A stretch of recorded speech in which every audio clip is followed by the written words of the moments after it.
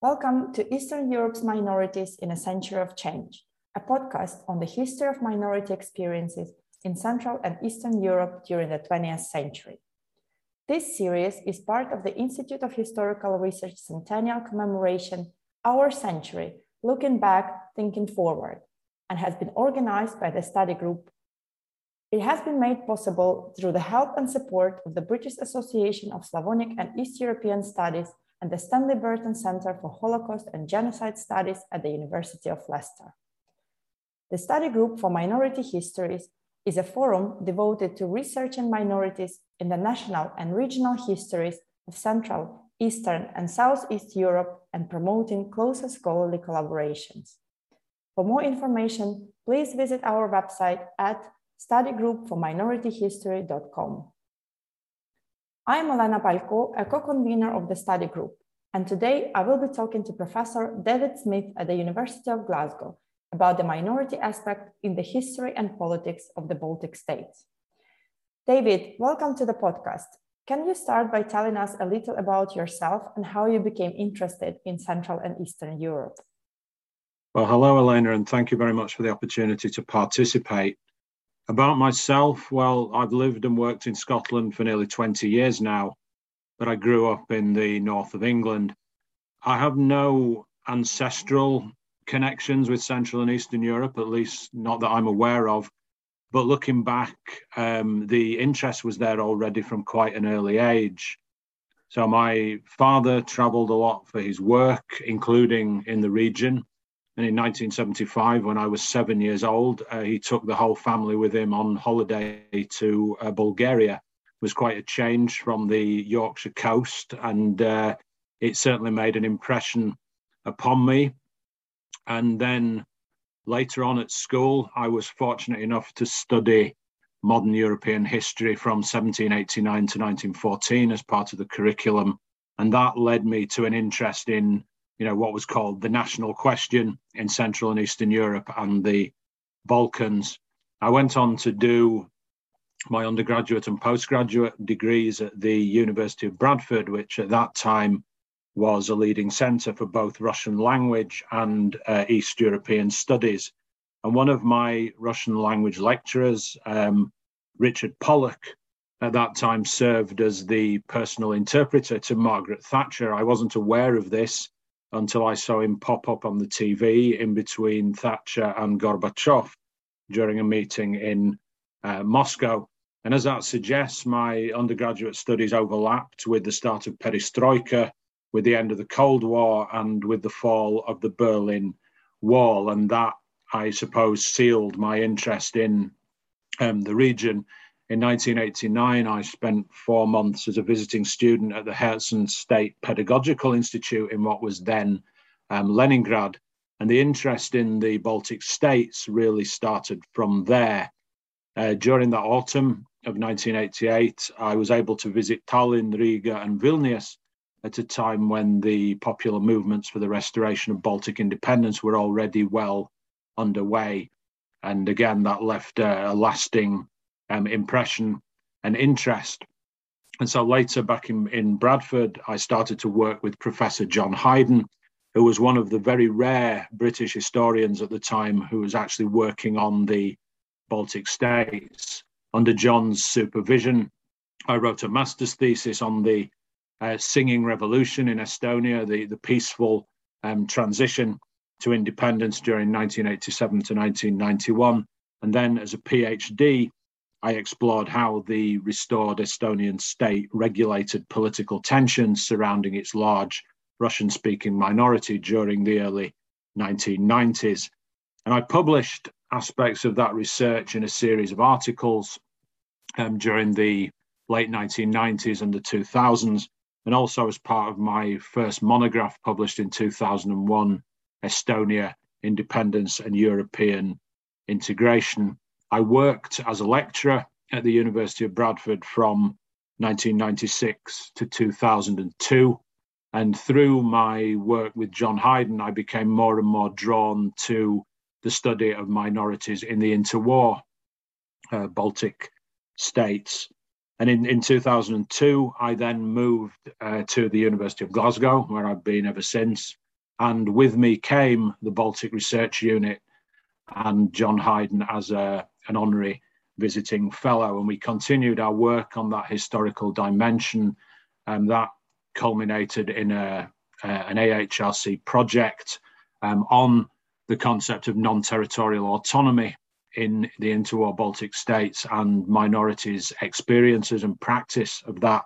And we published that as a jointly authored monograph in 2012 called Ethnic Diversity and the Nation State. And really, my research has continued in that vein, although more recently I've expanded it out to look at contemporary practices of non-territorial autonomy in the region. So looking beyond the Baltic states to also take in Russia, Hungary, and the neighbouring states of Hungary that contain Hungarian minorities and where there are variants of NTA in place. And we have, obviously Glasgow is one of the big centres for the study of the region, and we have quite a sizable interest, a large number of staff and PhD students who are working on issues of statehood and nationality of minorities, but also specifically on the Baltic states. Thank you. For the benefit of our listeners, could you tell us a bit more about this region located on the eastern coast of the Baltic Sea? We often use the collective term the Baltic States to refer to Lithuania, Latvia, and Estonia. What had made this region seemingly so uniform in popular geographic imagination, particularly among Westerners? And what sets it apart from the rest of East Central Europe?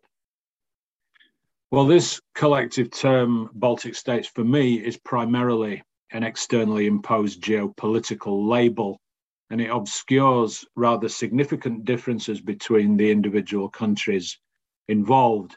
So, in terms of titular language and culture, for instance, Estonia is far more closely related to Finland than it would be to its southern neighbours.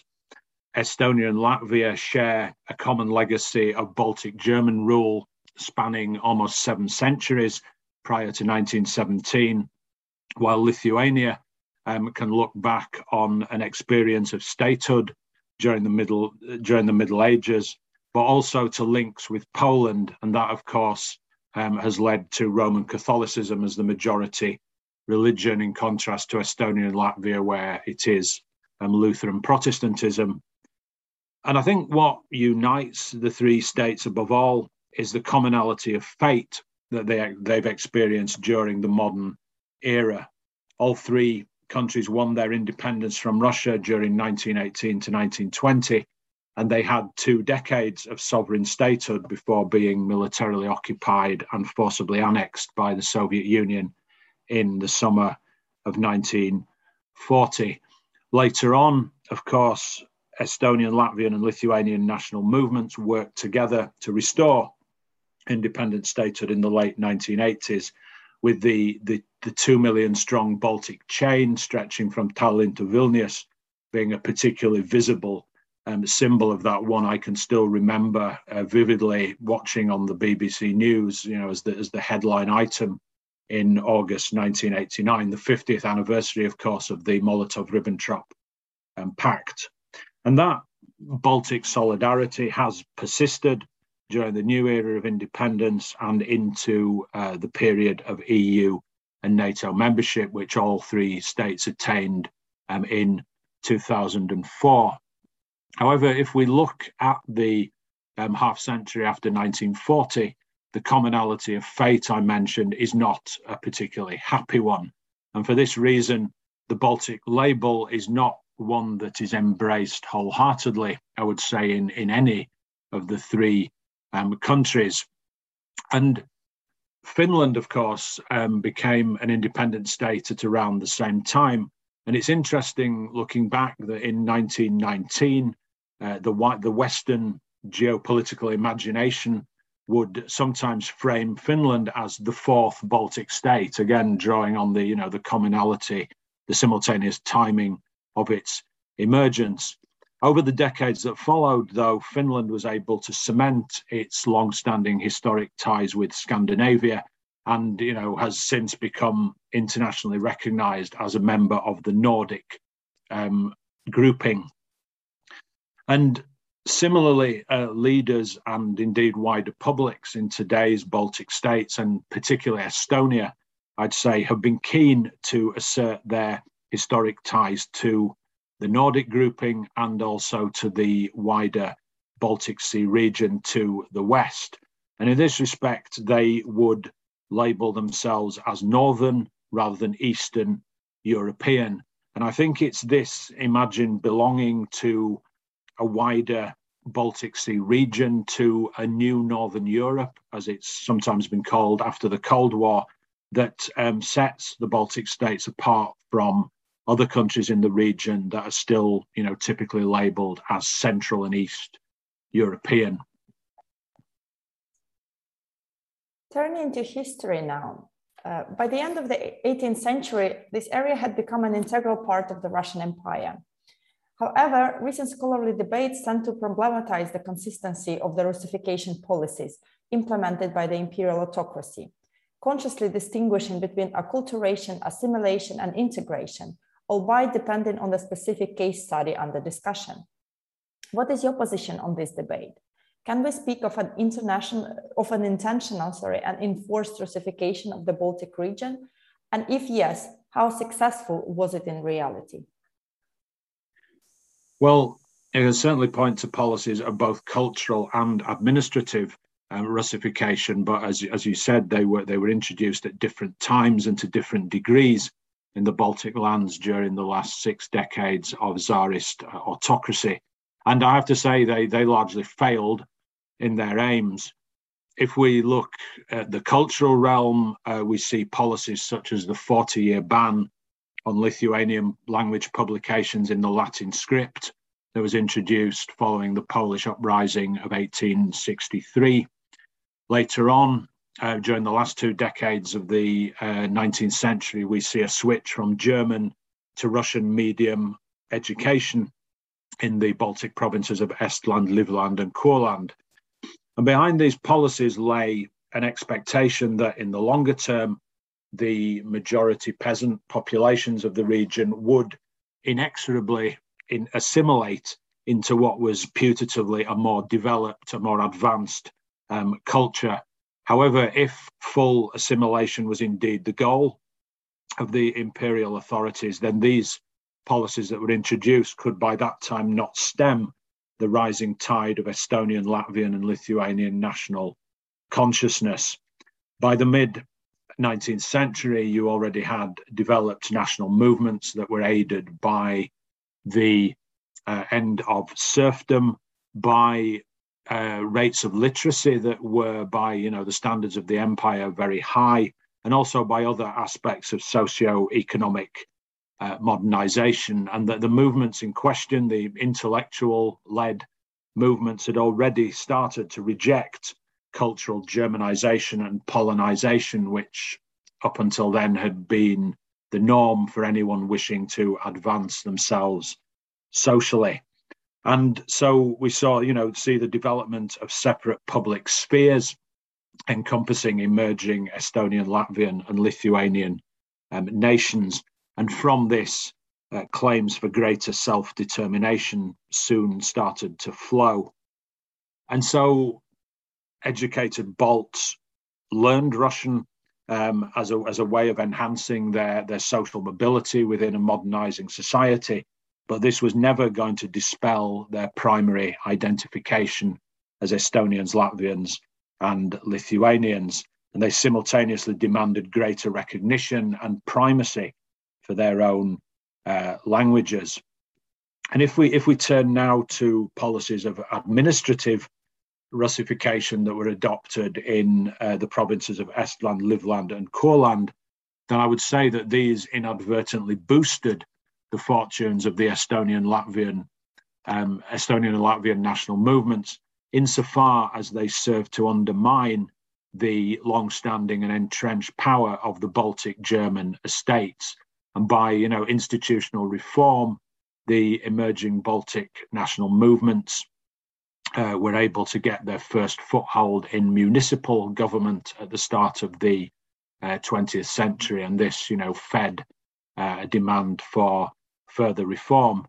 And so, to some extent, elements of the Baltic national movements were able to make common cause with Russifying policies insofar as they served to undermine German dominance. However, this was only insofar as it supported the goal of achieving national autonomy within the framework of a reformed and democratized Russian state. And it was this political agenda that was really in play by the start of the 20th century.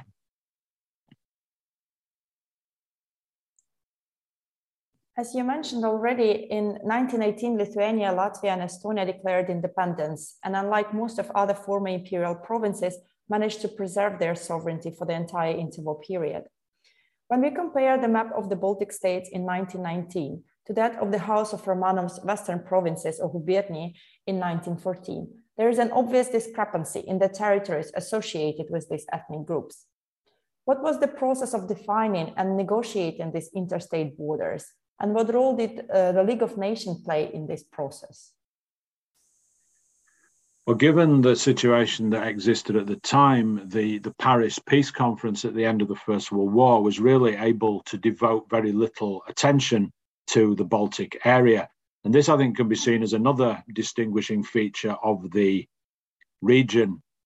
The sovereignty of Estonia, Latvia, and Lithuania was first recognized on the basis of treaties signed with Soviet Russia after fledgling national armies had repelled invading Bolshevik forces during independence wars lasting from late 1918 to early 1920. And it was as a product of the military victories in these wars that, for instance, the Latvian state was able to incorporate ethnic kin populations in Latgale, which had previously formed part of the Vitebsk gubernia rather than the German-ruled Baltic provinces, historically speaking.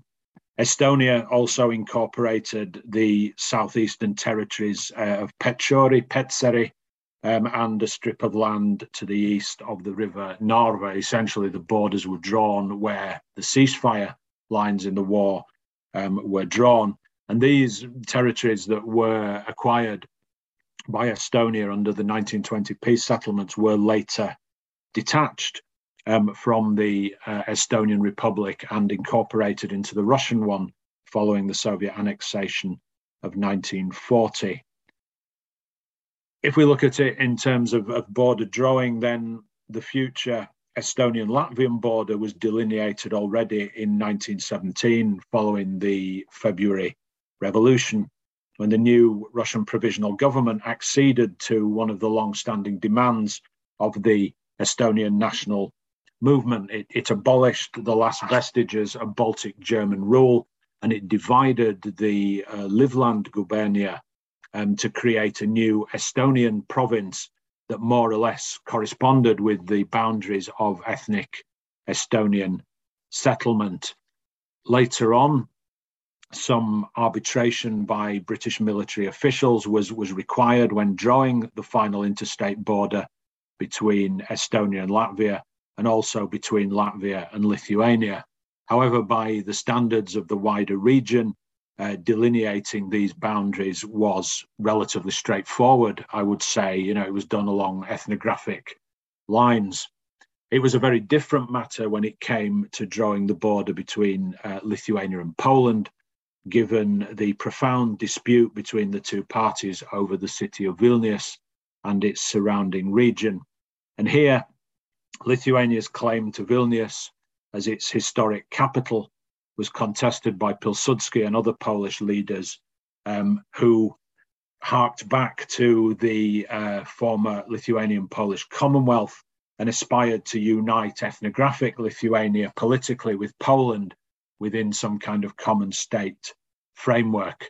By this time, though, this was an anathema to the leaders of the Lithuanian national movement, who were committed to a fully sovereign Lithuanian nation state.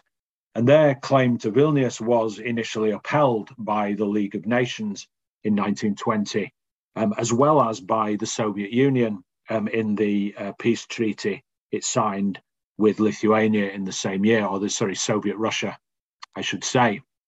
In October 1920, however, Polish troops under General Żeligowski countered this decision by occupying Vilnius and part of the surrounding region, therefore challenging the Lithuanian claim.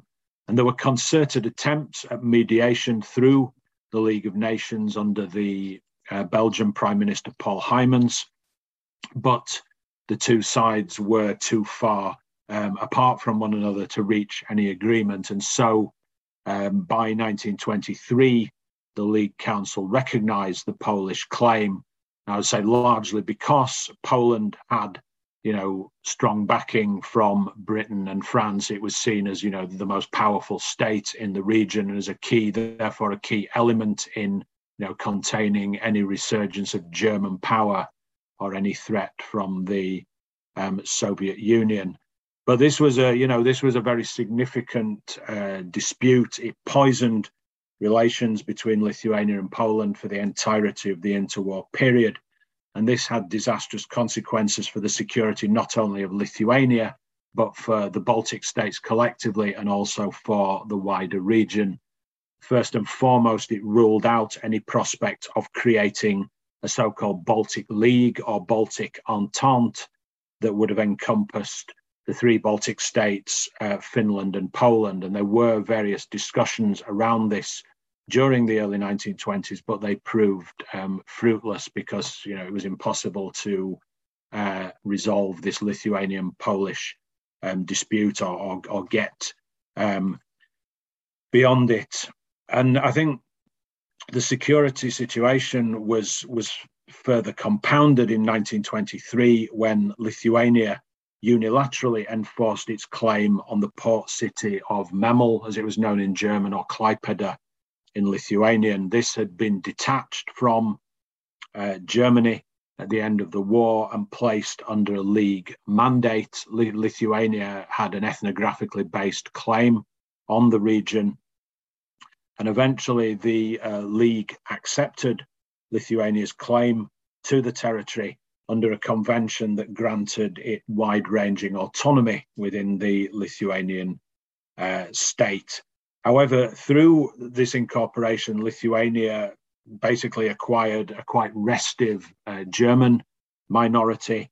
And, as Hitler came to power in the 1930s, this minority became increasingly irredentist-minded. And so by 1938, with the security situation as it was, the Lithuanian government had no option but to accede to Hitler's demand for the region to be transferred to Germany. As you mentioned, national cultural autonomy is one of your key research interests. In our podcast series, we have already discussed the concept of non-territorial autonomy with Boris Kutzmany, who runs an ERC-funded project on this topic at the University of Vienna. Given your specialism in the Baltic states, I cannot help but ask about the intellectual transfer of this concept from Austria to the Baltics. Why do you think the idea of non-territorial autonomy became so popular between the wars, and what were the peculiarities of its application when compared to the Austro-Marxist principles on which it was originally founded? Well, given that, as I've said, the Baltic provinces, Estland, Livland and Courland, form part of a wider German cultural space right up to 1917, the Austro-Marxist ideas that you've mentioned quickly came to the attention not only of Baltic German circles, but also of prominent Estonian and Latvian advocates of national cultural autonomy, people such as Konstantin Pets in Estonia and Margus Skrijaneks in Latvia. And the ideas of Renner and Bauer, of course, also transferred to the Baltic region via the medium of the Jewish Bund, which espoused the idea.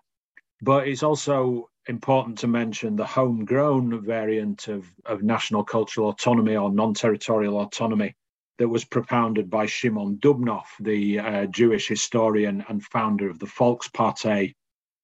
And Dubnow, he devised his scheme almost simultaneously, but completely independently of Renner and Bauer. And he was inspired first and foremost by the traditions of Jewish autonomy that had existed in the previous Polish-Lithuanian Commonwealth. So before 1795, Jews had been constituted as a distinct estate, which had had its own central governing body, as well as its own network of local institutions that exercised not only religious, but administrative, judicial, educational, and also charitable functions. And the central council was able to represent community interests before the Polish diets and also before the monarchs. So if we look at NTA, I think this had particular appeal for the Baltic German and the Jewish minorities in the new states, not least because they were relatively small in size and they were territorially dispersed. So some territorially based form of autonomy would not really have suited their requirements. But another factor, as I've already mentioned, is the legacies of corporate organisation that both could draw upon from the period of the former empires. And I think if you look at the context of 1918 to 1920, leaders from these minority communities were well placed to press their claims in a context where, as I said before, new Baltic governments had to quite quickly improvise their own approaches to state and nation building in the face of competing designs from Germany, from Soviet Russia, and from Poland. And so I think a readiness to support autonomy was fairly, was partly pragmatic, partly instrumental. It was a question of getting minority communities on board with the project of building an independent state. However, I think especially in Estonia and Latvia, it did reflect a genuine ideological commitment to federalist principles that had been devised in the pre-1918 period and which carried through the war and the revolutions to inform the political life of the newly independent states.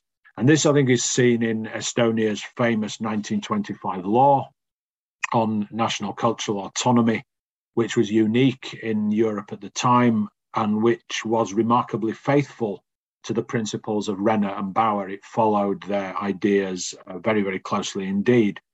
In Latvia, it has to be said, there was never any formal law on autonomy that was adopted, despite repeated attempts from German and Jewish leaders in particular. However, a law on schooling that had been adopted in 1919 provided for minority sections within the Ministry of Education. And until the 1930s, these autonomous minority sections enjoyed a degree of latitude, which I think many would say was even greater than that of the autonomous self-governments that existed in Estonia. So this principle of autonomy was present in Latvia, even if it didn't follow, the Renner and Bauer blueprint. A law on Jewish autonomy was also adopted in Lithuania in 1920. But I think the more nationalistic atmosphere that I've mentioned, occasioned by the Vilnius dispute, first and foremost, left very little political space for a full and proper implementation of this law.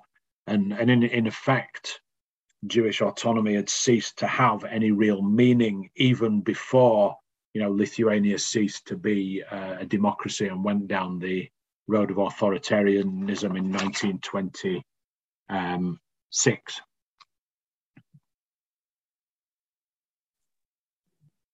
Some scholars maintain that the process of Sovietization in Western Ukraine and Belarus provided a reference point for the later occupation of the Baltic states. In 1939, newly annexed territories like Western Ukraine were to become parts of a specific national republic, Soviet Ukraine in this case, with the promotion of cadres from the identified titular nationalities. ethnic Ukrainians came to occupy a leading position, and the development of the Ukrainian language and culture was prioritized.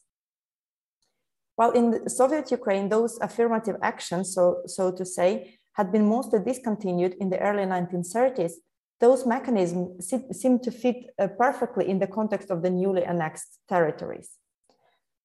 Seeking ways to present the Soviet policies following annexation as beneficial to the core ethnic populations in Ukraine and Belarus contained an implicit promise of a similar attitude towards the Lithuanians, Latvians, and Estonians, thus making their annexation easier.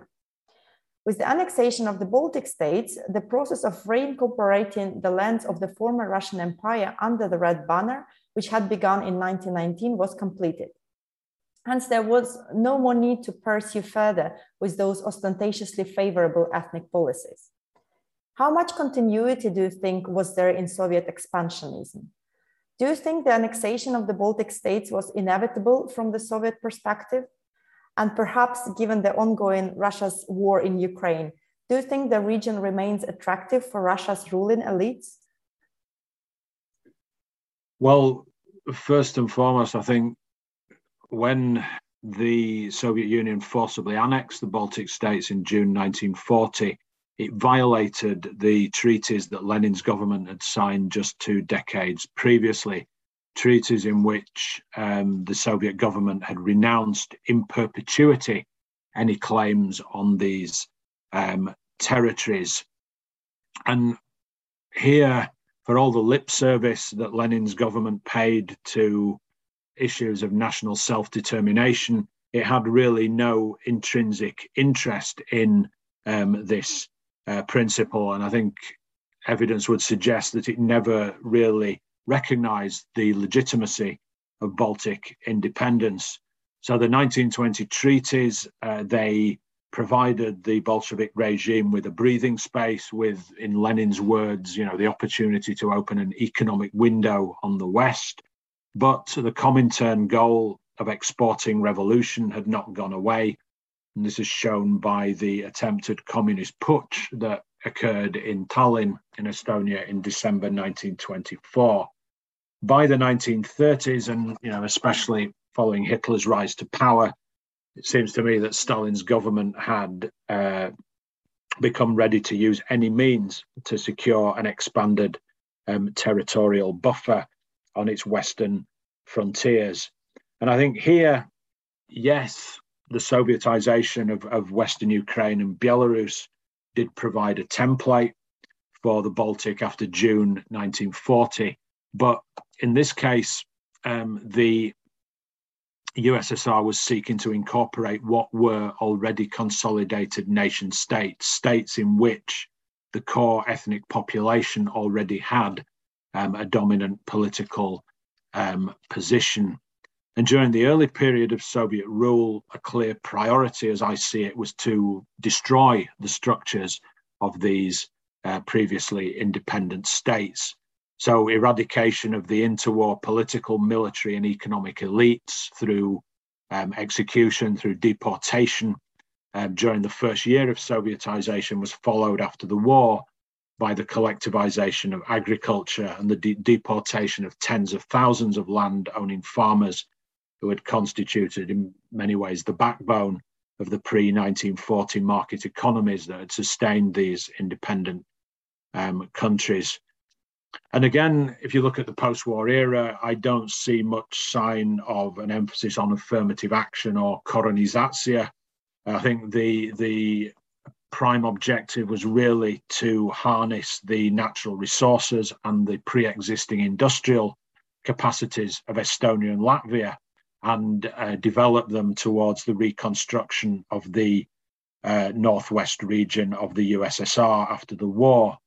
And given the paucity of locally available labour after the war in Estonia and Latvia, workers were imported en masse from neighbouring Russia and other Soviet republics to work in new industrial enterprises. And this was significant because it signalled the start of a dramatic ethno-demographic shift in Estonia and Latvia during the 5 decades of Soviet rule, a period when the ethnically Estonian share of the local population fell from just under 90% before the war to 60% by 1989, and the ethnically Latvian share in Latvia from 75% to just over 50%.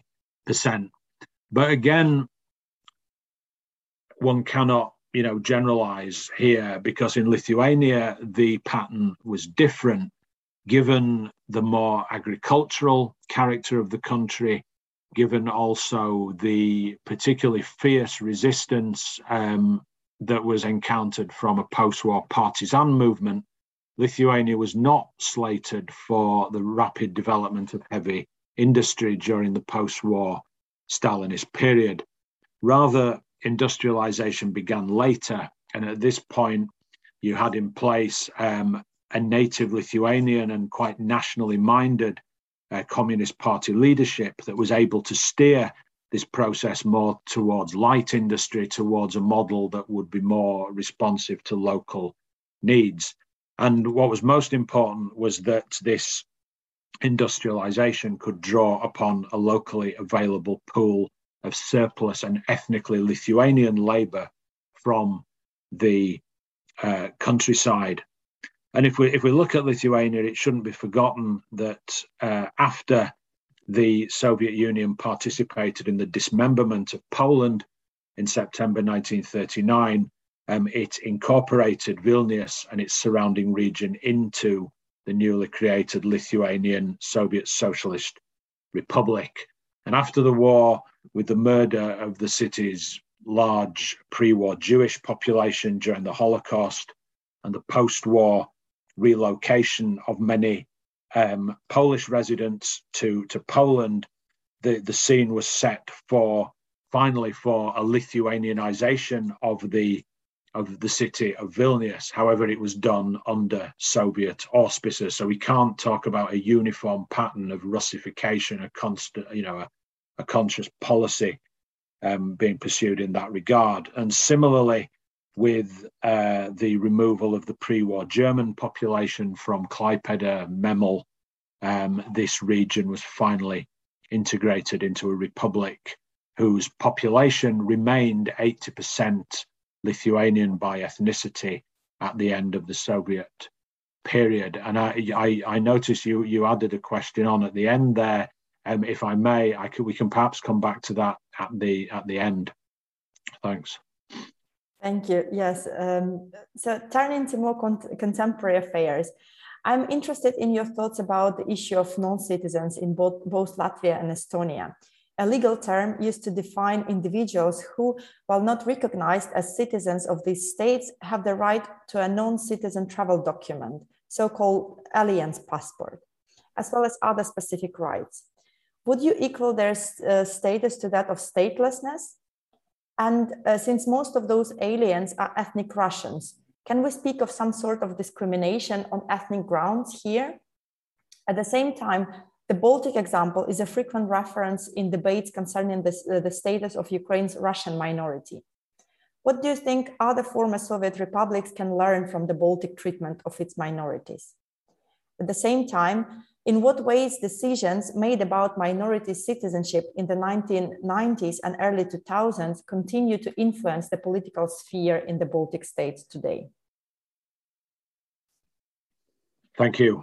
Well, if you look at the policies that were adopted by Latvia and Estonia after 1991, they were justified by reference to the legal continuity of pre-war independence, the fact that the Soviet takeover had been internationally condemned at the time as an illegal occupation and annexation, and the fact that the de jure recognition of Soviet sovereignty had never been granted by the international community, even if the international community, had no option but to accept the factual incorporation of the three countries. And it was this principle, I mentioned the Baltic chain of 1989. It was this principle of legal continuity that became the cornerstone of the late 1980s national movements. And these movements spoke about the de facto restoration of independence in legal terms, it wasn't a case of the Baltic states leaving the USSR, since they had never actually joined it in the first place. Instead, they framed it as a case of the USSR leaving them, of the Soviet government ending its military occupation, and thus enabling the de facto restoration of independent states that de jure had never ceased to exist. After 1918, their legal existence was unbroken. And so after 1991, Estonia and Latvia applied this philosophy of restorationism, you might call it, to the sphere of citizenship. And it was held that only citizens of the pre-war the pre-1940 republics and their descendants had an automatic right to citizenship of the restored Estonian and Latvian states. By extension, the large populations of mainly Russian-speaking Soviet citizens who'd settled in Estonia and Latvia after the war, and their descendants who had, been born and brought up there, could not claim citizenship automatically. Rather, they could only acquire it through a naturalization process based on residence requirements, and also demonstrating a working knowledge of the Estonian and Latvian languages, which had now been re-established as the sole official languages of the countries concerned. And it's interesting, your question about statelessness, because in legal terms, Estonia and Latvia disputed this, the use of this term with regard to those who didn't get full citizenship after 1991. And the argument went that as former Soviet citizens, they had a legal entitlement to acquire citizenship of Russia, which had become the legal successor to the USSR in international relations. And indeed, if you look at the case of Estonia, around 100,000 people took passports of the Russian Federation in the mid-1990s. And the reason they did it was primarily because at the time this was the only way of acquiring a valid identity document in which one could get, one's residence permit and which one could use to travel.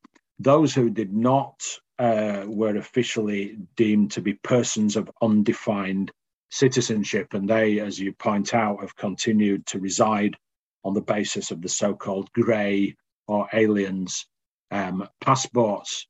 And I think this status is resented. However, it's suggested that for some people this has actually been an active choice, because the grey passport can confer certain advantages. For example, it enables free movement within the Schengen area after the EU entry, and it also allows visa-free travel to Russia. And if you hold a Russian passport or an Estonian or Latvian passport, that flexibility isn't available. So for some, I think it's been an active choice. What it does give, full residence rights. It also, in Estonia at least, it allows for participation in local elections. The one thing it does not enable is full participation in parliamentary elections. Obviously, full citizenship is required.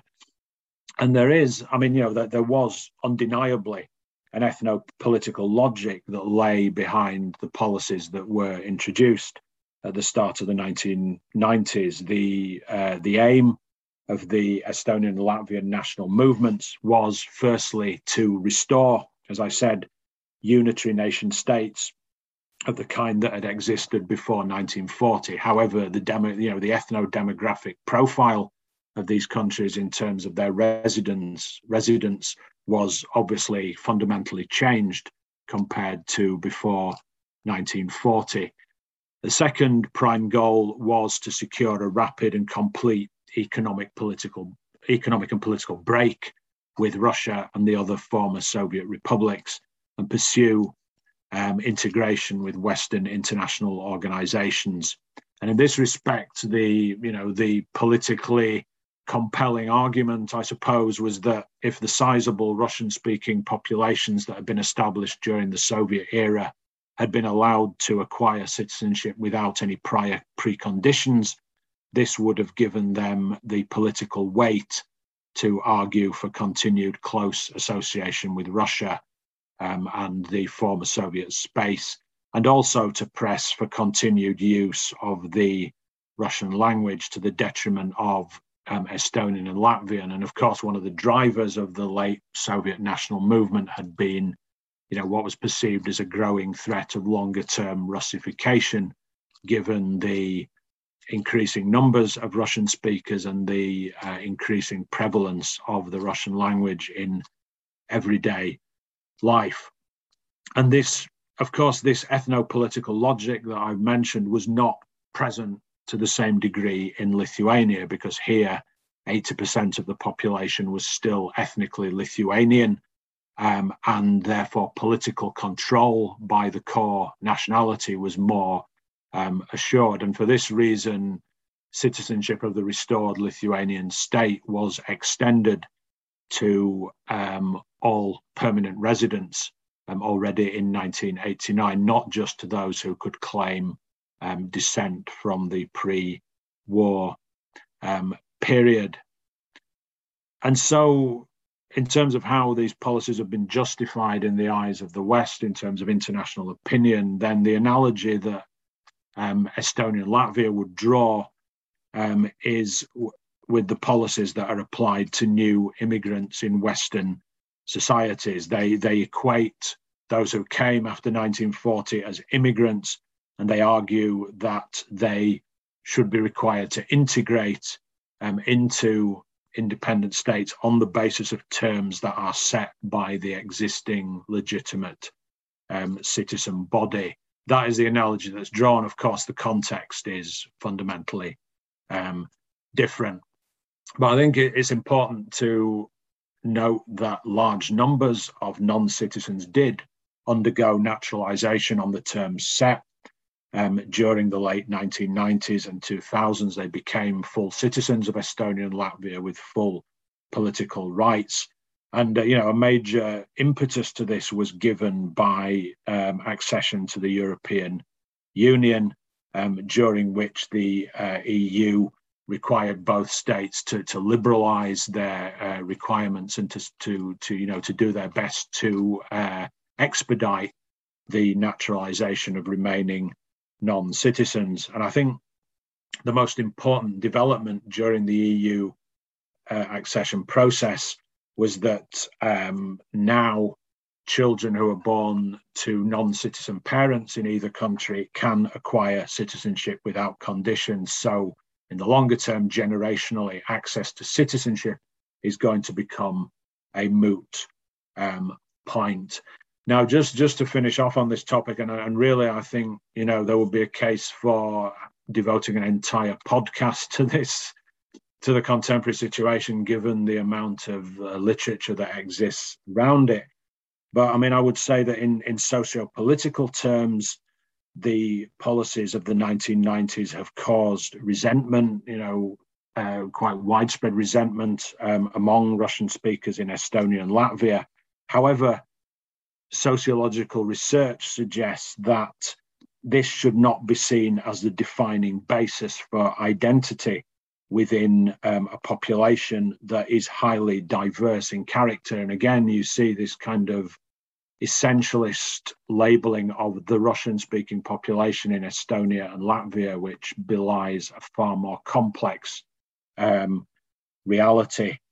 And I think, importantly, it has not translated into widespread political identification with Russia, despite, the Russian Federation, ever since the 1990s, having claimed to speak in the name of its compatriots living abroad and having consistently invoked this issue of non-citizens. I think it's understood that this has really not been motivated by any intrinsic concern for the people concerned. It's more been used as a lever for achieving geopolitical objectives. And I think Baltic Russians were identified themselves as a separate identity group already in the Soviet period. And if there is an overarching basis for a Baltic Russian identity. It's rooted in a quite strong territorial attachment to Estonia and Latvia, even if the Russian speakers' vision of the independent states would not conform to necessarily to those of the majority Estonian and Latvian populations. And to go back to your question that you tagged on, I remember back in 2014 being bombarded by questions from journalists. Is Narva next? Is Estonia next? Is Latvia next? And I know colleagues in both countries were routinely approached with this question. And I think, no, you cannot. The contexts are different. And to some extent, I think, if you were going to see Russian moves against the Baltic states, these would occur, regardless of the treatment of local Russian minorities, regardless of their own concerns on the matter. And I mean, again, the main contextual difference is, of course, membership of NATO. The question, would the Kremlin try to engineer something in one of these countries and run the risk of escalating, things to a conflict with NATO? I mean, obviously, we have entered, very different uncharted territory over the last 2 months. But I think fundamentally the situation in the Baltic states has not really changed dramatically as a basis of that, would be my final word. So thanks. Thank you. And just finally, where can people go to learn more about this topic? What sources would you recommend? How are we for time? Are we okay? Well, just a few references to know, what else to read. I mean, it will be just a few honourable mentions, really, because, as I said, particularly on the contemporary situation, the literature is enormous. I mean, if we're talking about English language sources, first of all, I'd point to some excellent general histories that have been written in the past decade. Andres Kazakamp's History of the Baltic States with Palgrave, Andres Plakan's Concise History of the Baltic States, published with Cambridge University Press. A very fresh publication by Central European University Press has just come out, co-edited by my Glasgow colleague Michael Loader, Matthew Cott in Uppsala, and Siobhan Hearn at Durham, called Defining Latvia. And that touches upon many of the themes we've talked about today. And previously, Matthew Cott and I worked on a compendium, Latvia, a work in progress, published in 2017, that also, addresses many of these issues. But if we turn to the history of minorities, more specifically, I would, direct people to the work of my former colleagues at Bradford, John Hayden. His biography of the interwar Latvian-German politician Paul Schimann is in many ways a tour de force, which would, touch upon much broader issues related to minorities in interwar Europe.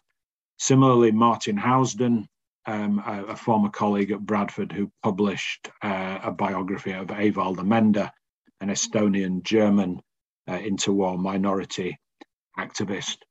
I can't fail to mention the excellent work that's being done by Boris Kuzmany's project in Vienna. I very much enjoyed the podcast, and there you have Marina Germane, Timo Ava, who are both doing very fresh and interesting work on the interwar period.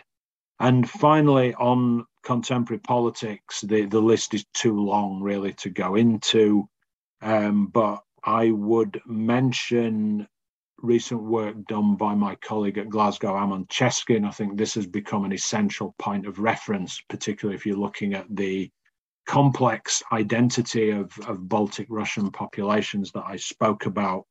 And there's a book which I think is just about to appear, which is very intriguing, by Vasilis Petsinis in Tartu, which is actually a comparative study of ethno-political situations in the Baltic States and in Southeast Europe. And I think that will be particularly illuminating.